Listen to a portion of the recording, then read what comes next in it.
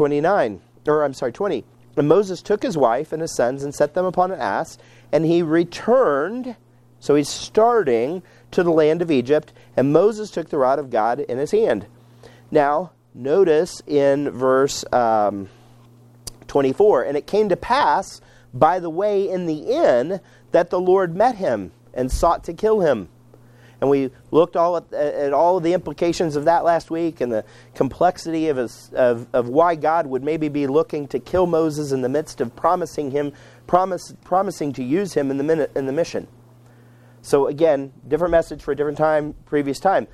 What I'm trying to point out here is Aaron meets him in the Mount of God. That means Moses is still at the beginning of his journey. Moses is not yet back to Egypt. It's very clear in verse 27, and the Lord said to Aaron, go into the wilderness and meet Moses. And he went and met him in the Mount of God and kissed him.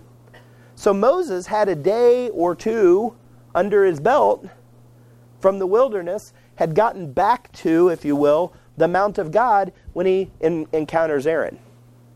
Aaron has done, if you will, 13 days walking, and Moses has done a couple of days walking.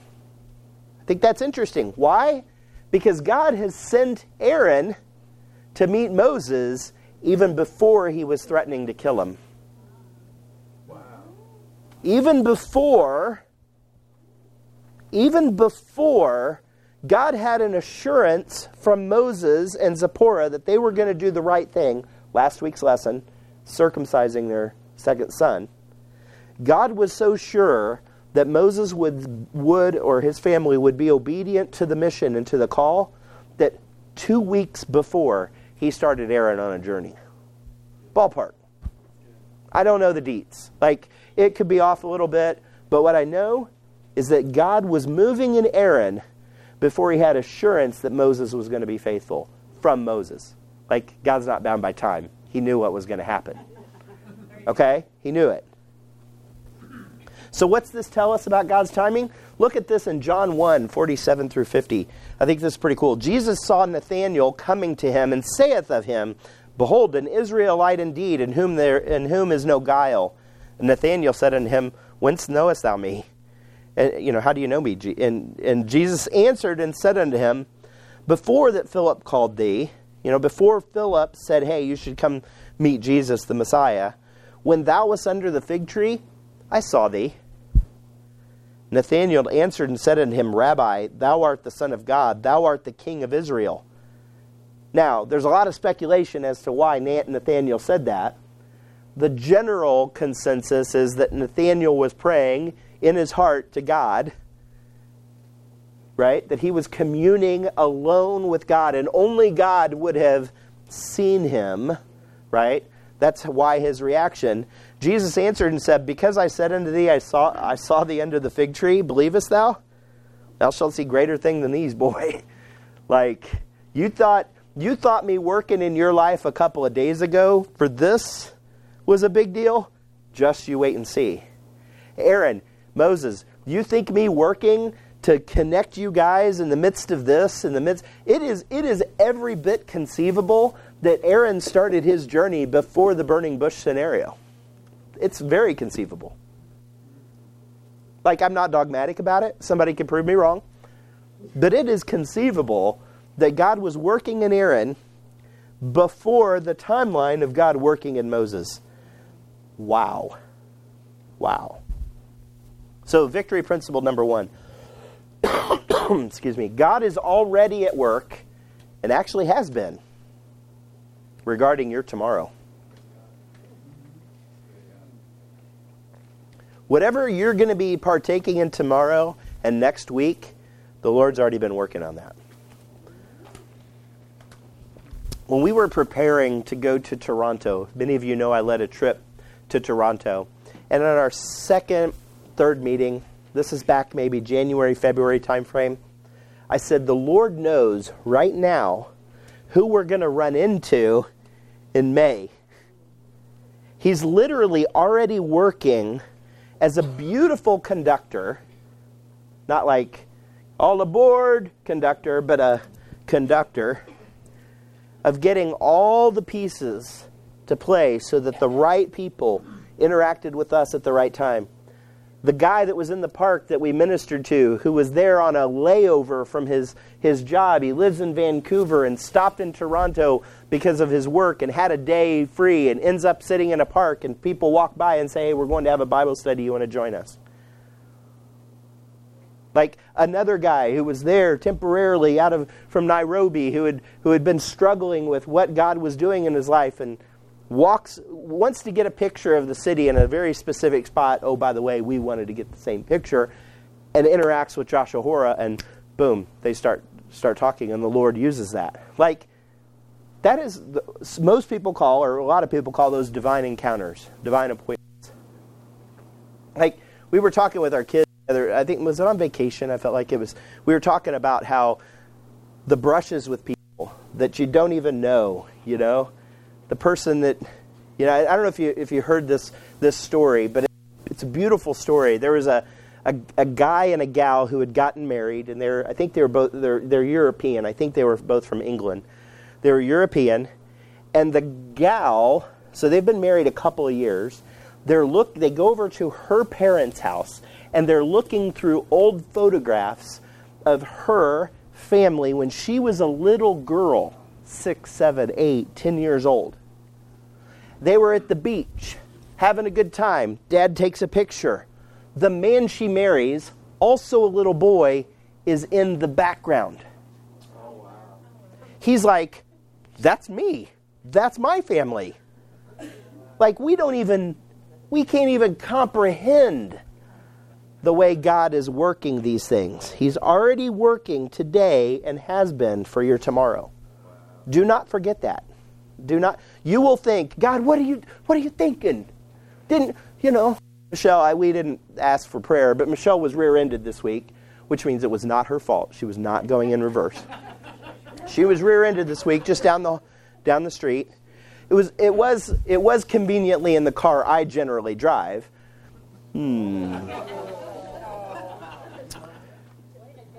Yeah.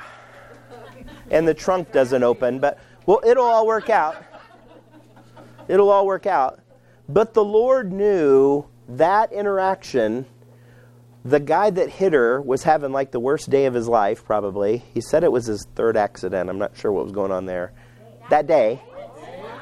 One of them was a company vehicle. I think he was in over his head. But the Lord had Michelle here for a meeting. That meeting ended at just the right time for Michelle to be just in front of him so that when he hit her, as compared to somebody else, Michelle ministered to him and talked to him about his needs for eternity. Like, the Lord's at work. Don't second guess. Don't second guess it. Okay, so this brings the struggle. The struggle is, and the Lord said to Aaron, go into the wilderness to meet Moses, and he went. And I added, this part is the struggle, and met him in the Mount of God. So, another fun story from the Dobson household. We were on vacation. I don't know what year it was, but Manning is a baby. Marshall is very young. Manning's, what? Yes, Mount Vernon. So we were in D.C. We went to D.C. and we did the touristy things. So we go to Mount Vernon, right? George Washington's home. And I don't remember the details. I'm pretty sure it was her fault. But we got separated. I couldn't find... How long was it? A couple hours? There were a couple hours where I had the boys and we couldn't find her. Now, this was obviously a while ago. I don't remember what the deal was with cell phones. Oh, yeah. Oh, that's what it was. She had maybe gone to the restroom and I went around a different way. And I mean, you would have thought we were lost at the Grand Canyon together or something. Because, technically, yes. I was like that sheep that was like, oh, there's something over here that's fun to look at. And then, oh, there's something here. And next thing you know, she couldn't find us. And yeah. So my point is, I don't know if you've ever been to Mount Vernon, but it's not that big of a place. And we couldn't find each other for hours. Moses and Aaron, listen, don't miss this, please. Moses doesn't even know Aaron's coming necessarily. Aaron doesn't know for sure Moses wants him. And they got to find each other in that. This is Mount Horeb, the Mount of God. I did an approximation. It would be equivalent, the area, that wilderness in the area, if you had like maybe 4 or so Grand Canyons. I don't know if you've been to the Grand Canyon. It's bigger than Mount Vernon. It's got all these rocks and trails and you could yell, and somebody not all that far away wouldn't hear you. So it's not like he could walk over here and be like, Moses, Moses. No, it's probably, no. From here, I probably should have gotten another. Yeah, this, you could see somebody on this probably if they were standing there. Yeah. I mean, if somebody was standing in this area, they'd be a little speck, but you'd see them. So, but it's not just like, oh, by the way, Aaron doesn't even know what the Mount of God is. By the way, he wasn't at the burning bush scenario, so it wasn't like he had a GPS and pinned it and went back to that same spot. All right? So we can't miss that these two guys met in what's approximately the size of 4 Grand Canyons when neither of them for sure knew the other one was looking for him. All right? So, that leads us to a question. Aaron was faithful either to a clear direction from God, or he was following a step-by-step leading. So we're going to take a few minutes here, and we're going to look at some examples. On your page, you have some columns, left and right column. I'm going to put up a verse, and you're going to write that verse or the story or whatever on the one side or the other that you think it is, whether you think it's a specific leading or whether you think it's a step-by-step leading. Notice Genesis 12:1 and 7. Now the Lord had said to Abram, get thee out of thy country and from thy kindred and from thy father's house unto a land that I will show thee. And the Lord appeared unto Abram and said, unto thy seed will I give this land. And there he built it an altar to the Lord who appeared unto him. So Abram had to go on a journey. Was this a very specific, go to this place, or was it a step-by-step leading? Step-by-step leading. So that'd be on your right side.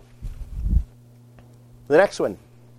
Jonah. Now the word of the Lord came unto Jonah, the son of Amittai, and saying, arise, go to Nineveh, that great city, and cry against it, for their wickedness has come up before me. Step-by-step leading or very specific leading? Very specific leading, right? Go to Nineveh, where they slap each other with fish, right? Okay. Some of you know that story. Very specific. Veggie Tales, if anybody, yeah.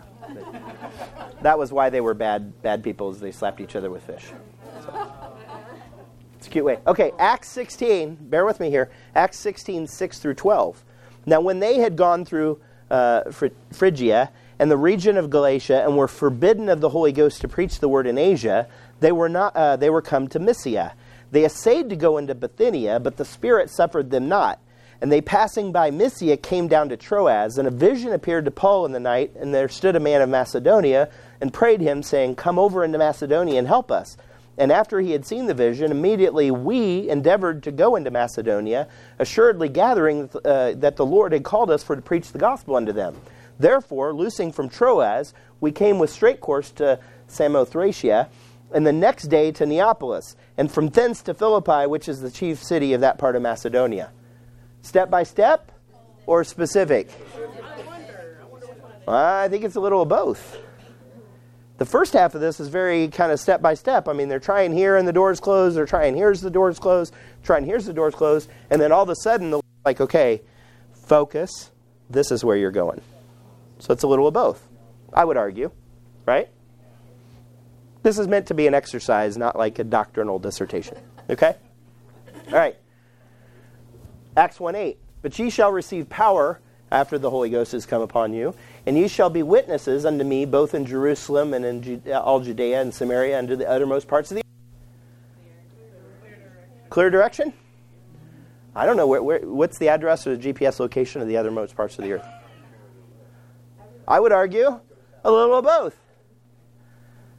Don't you hate it when teachers and instructors say, is it this or this? And then they go, it's a little of both. Yeah. Just don't throw anything at me and bear with me. It's okay if you're seeing a little of both on some of these. Because the Lord does that. In some cases, he will say, Judea, Samaria. And then from there, the apostles went all different directions, didn't they? So initially, the first few steps were very specific. And then from there, the Lord started leading through the guidance of the Holy Spirit, a step-by-step direction. Are you with me? You tracking? Okay. So, some now Old Testament references on principles. A man's heart deviseth his way, but the Lord directeth his steps. I hope that's an easy one. Step by step. Right? Softball. You can throw it right up there and then just hit it. All right, putting these on a tee. And the steps of a good man are ordered by the Lord, and he delighteth in his way. Clear. Well, is it? I would say step by step. Even though you have a way, the steps are guided, right? Or are ordered, right?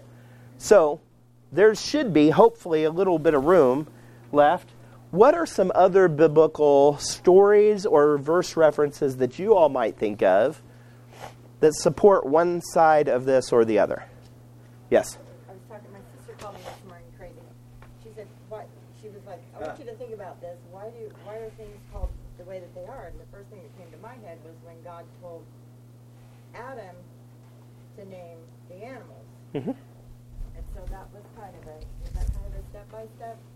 Well, maybe. It was a specific command, and then either he allowed the Spirit to lead Adam or Adam decided, but the Lord endorsed it, right? So I don't know, because there's not maybe enough detail in that, but on whether or not but it says whatever Adam called it was the name thereof, so maybe it's a little step by step. Yeah. The mission or the job was maybe specific, right? He didn't get to name the dandelions, but he did get to name the aardvark. Okay? Noah and the ark. That's one I thought of. Okay, so I need you to build this really big boat, because it's going to rain. What's rain? Exactly. I just need you to build this really big boat that'll house enough representative sample of all genetic representative sample of all the animals. Okay. Can you go into a little more detail? Yes. I'll give you specific dimensions, and I'll give you also the wisdom to be able to do it. So it's a little of both. Right? He gave them very specific. It's going to be this many cubits by this many cubits by this many cubits. And you're going to build it out of this kind of wood, and you're going to do it this way. You're going to put pitch on the inside and out, if memory serves. Right? But then also Moses, I do that all the time. Noah had to be the one that actually joined boards together. And so there's a little bit of a specific, but a little bit of a step-by-step leading of the Holy Spirit, how things worked. Right? Yes, Des?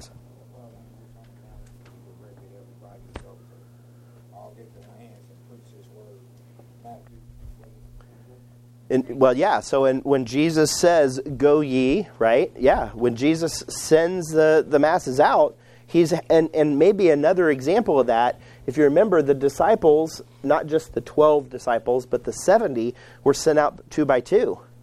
So there's at least some reason to believe where they were sent or the direction they were sent was specific. But he says, if you come to a town and they don't receive you, wipe the dust off and keep moving.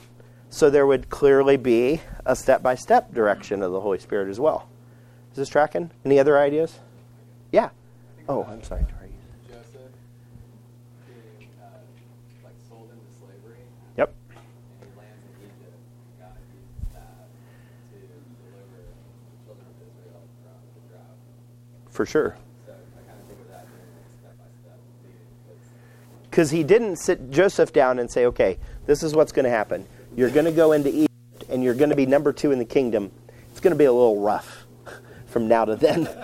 But just try. Okay. It was very step by step because he stayed in connection with Joseph. The communion with the Lord was continual, so that Joseph saw the events.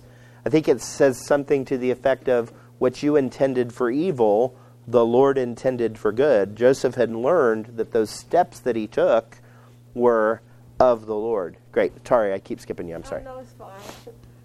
Clear direction, watch and pray. Watch and pray. Clear direction, right? So he's specifically saying, open your eyes to right now and see what's going on around you. Watch and react or respond to that in prayer. Yeah, good. I would say clear direction, right? Because you're not just like, well, what am I supposed to do now? Well, I don't know. Maybe the Lord will lead me. No, you're specifically supposed to pray. So do you see, I don't know which it was with Aaron. Like, I don't know if the Lord gave him, he's like, you're going to see a star in the east, right? That was one that I thought some people might throw out there, right? So the wise men had a very clear destination. So we don't know how God led, even like he did the nation of Israel, which I thought might be another one, which is a little bit of both, right? Because there's a a pillar of fire and a cloud, right? That didn't sound right coming out of my head. So right? So it's a little bit like follow that, but it's also a step-by-step because of where it's going, right? So we don't know what Aaron had. We don't know the directions that Aaron received, but what we do know is he found Moses. That's amazing. That's amazing. Victory principle number 2. Following the Lord's leading requires listening to him, because either one of those scenarios, step by step or a clear destination, requires you listening to the Lord. And I've thought about this over the last few days as I was preparing this message. I'm not sure which is easier. I'm really not sure. Like if God said, Mitch, you're going to, in 2 years, you're going to be here, I might be like, no way. Right? That might be hard, even though it's clear. Sometimes the step-by-step is a little easier because you can start to hone in on the picture. They're both difficult. They both require faith. They're both easy because they require faith, and God's involved. Like, it doesn't matter, but either one requires us listening to the Lord. All right, so the victory. Y'all need to listen a little faster. So, the victory. So, our whole passage, and the Lord said to Aaron, go in the wilderness to meet Moses. Excuse me. And he went, and he met him in the Mount of God and kissed him. And Moses told Aaron all the words of the Lord, which had sent him, and all the signs which he had commanded him. And Moses and Aaron went and gathered together all the elders of the children of Israel. And Aaron spake all the words which the Lord had spoken unto Moses, and did the signs in the sight of the people. And the people believed, and when they heard that the Lord had visited the children of Israel, that he had looked upon their affliction, they bowed their heads and worshipped. Now, I think this is kind of interesting because this reunion, I've called it a wonderful reunion of Moses and Aaron. Brother, it's been a minute. How you doing? You will never believe what God just got done telling me. Actually, I kind of would believe it because he sent me and got me right here to meet up with you. I actually do think so that they were prepared. But notice they kissed, and I put out of emotion. And he, at the end of verse 27, and he went and met him in the Mount of God and kissed him. Like, that's an emotional connection, right? I was going to put a picture of Michael Scott and Oscar, I don't remember, from The Office, where that one scene where Michael wants to make it right because he's been a little homophobic, and he kisses Oscar, and Oscar's like, right? It's not that kind of kiss. It's not that kind of kiss. Matter of fact, I'm just going to make it awkward. It's that kind of kiss. All right? I mean, it's not... Now look, we're not weirded out. We're not weirded out. We're not weirded out on that, are we? No. Are we? Are we? Yeah. But it's still, a kiss comes out of emotion, right? Now notice these. Esau does it in Genesis 33. Esau runs so we've been studying this, right? If you've been coming to church, you've been following along on the story of Genesis. Like, Esau's pretty mad at Jacob for what he did.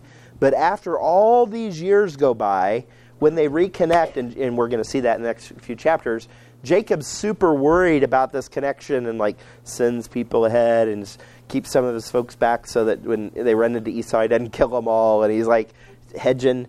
And when he sees Esau sees Jacob, like, he kisses him because he's his brother. He loves him.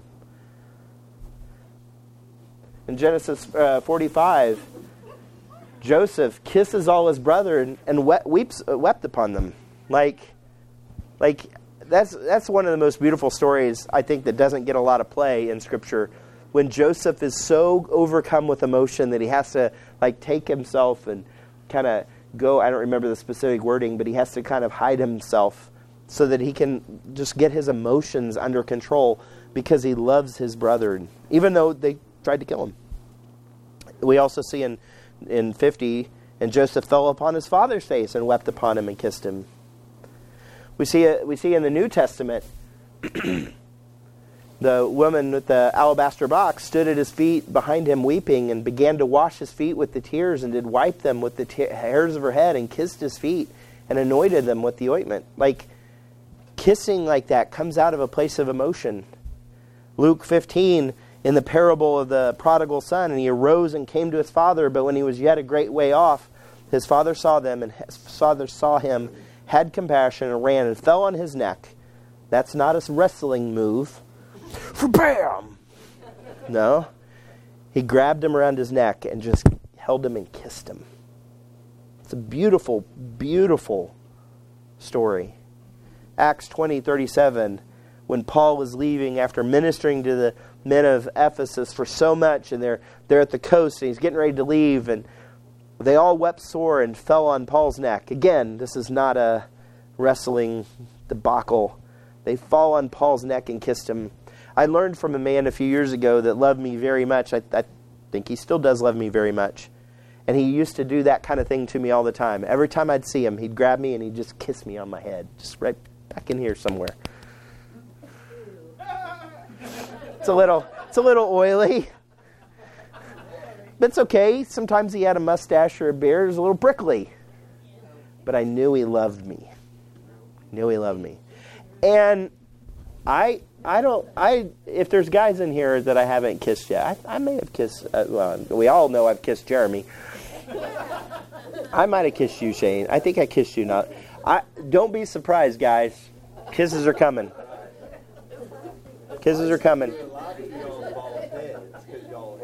Yeah, well, they smack different on the bald, but huh? Can we get that over with today?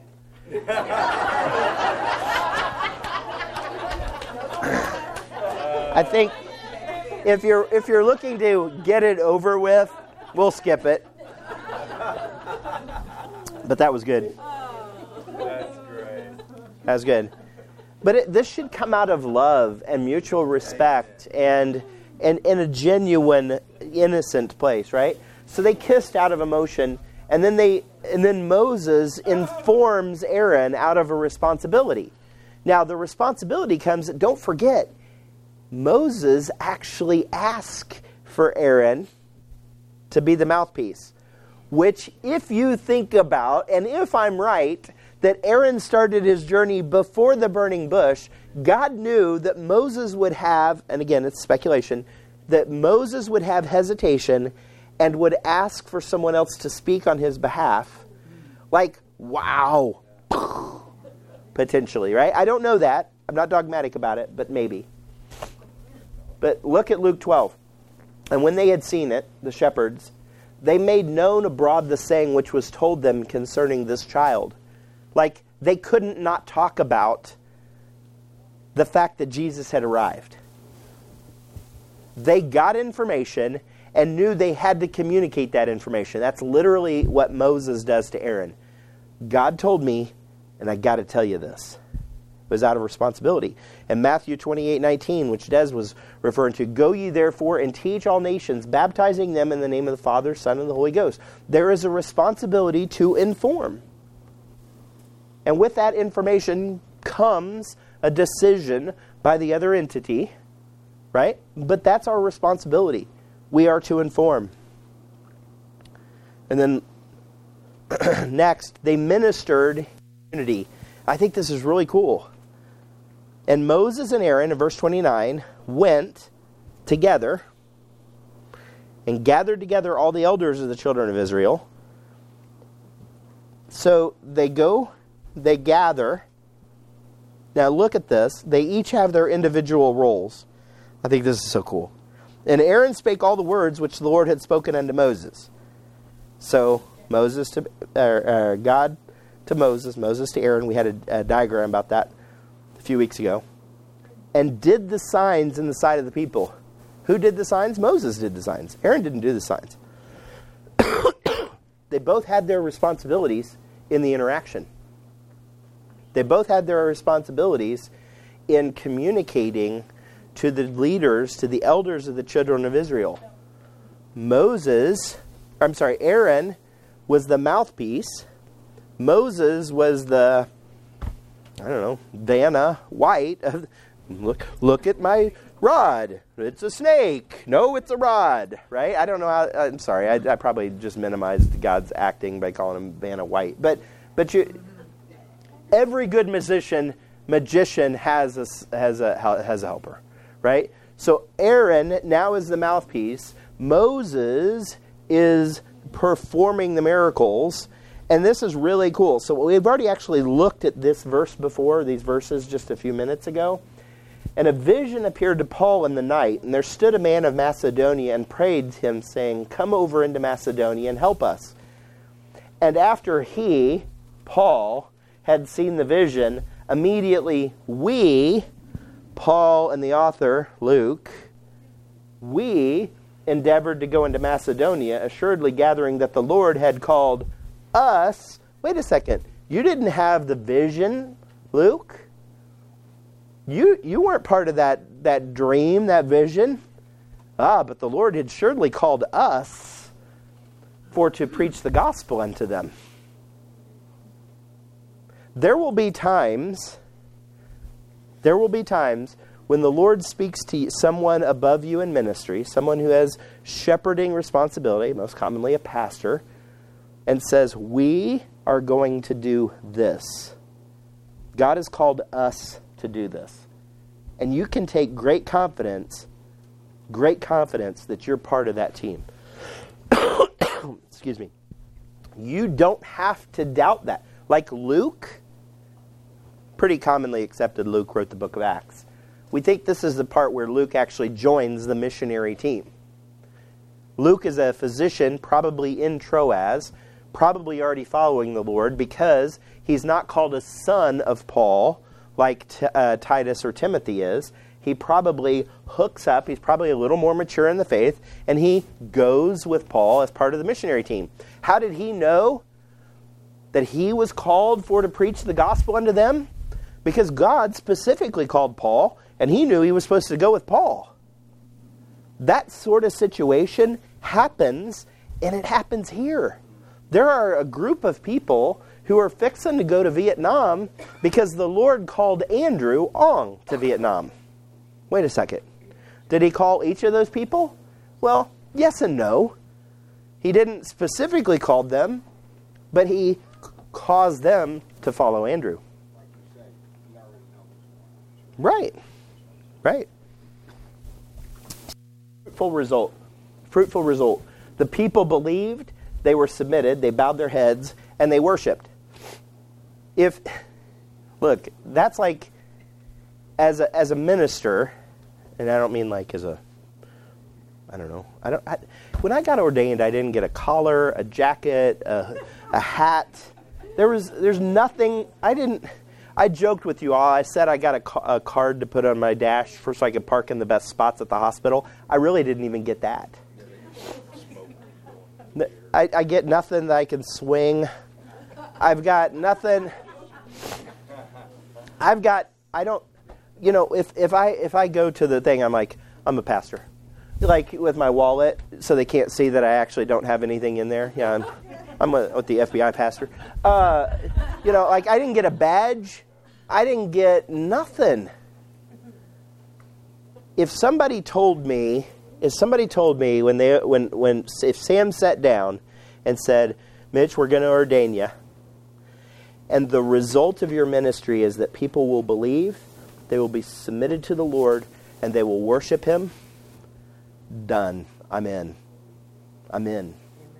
That is the best result a minister could ever have, is that people believe, people are submitted to the Lord's leading, know He's listening and responding, and that they worship the Lord.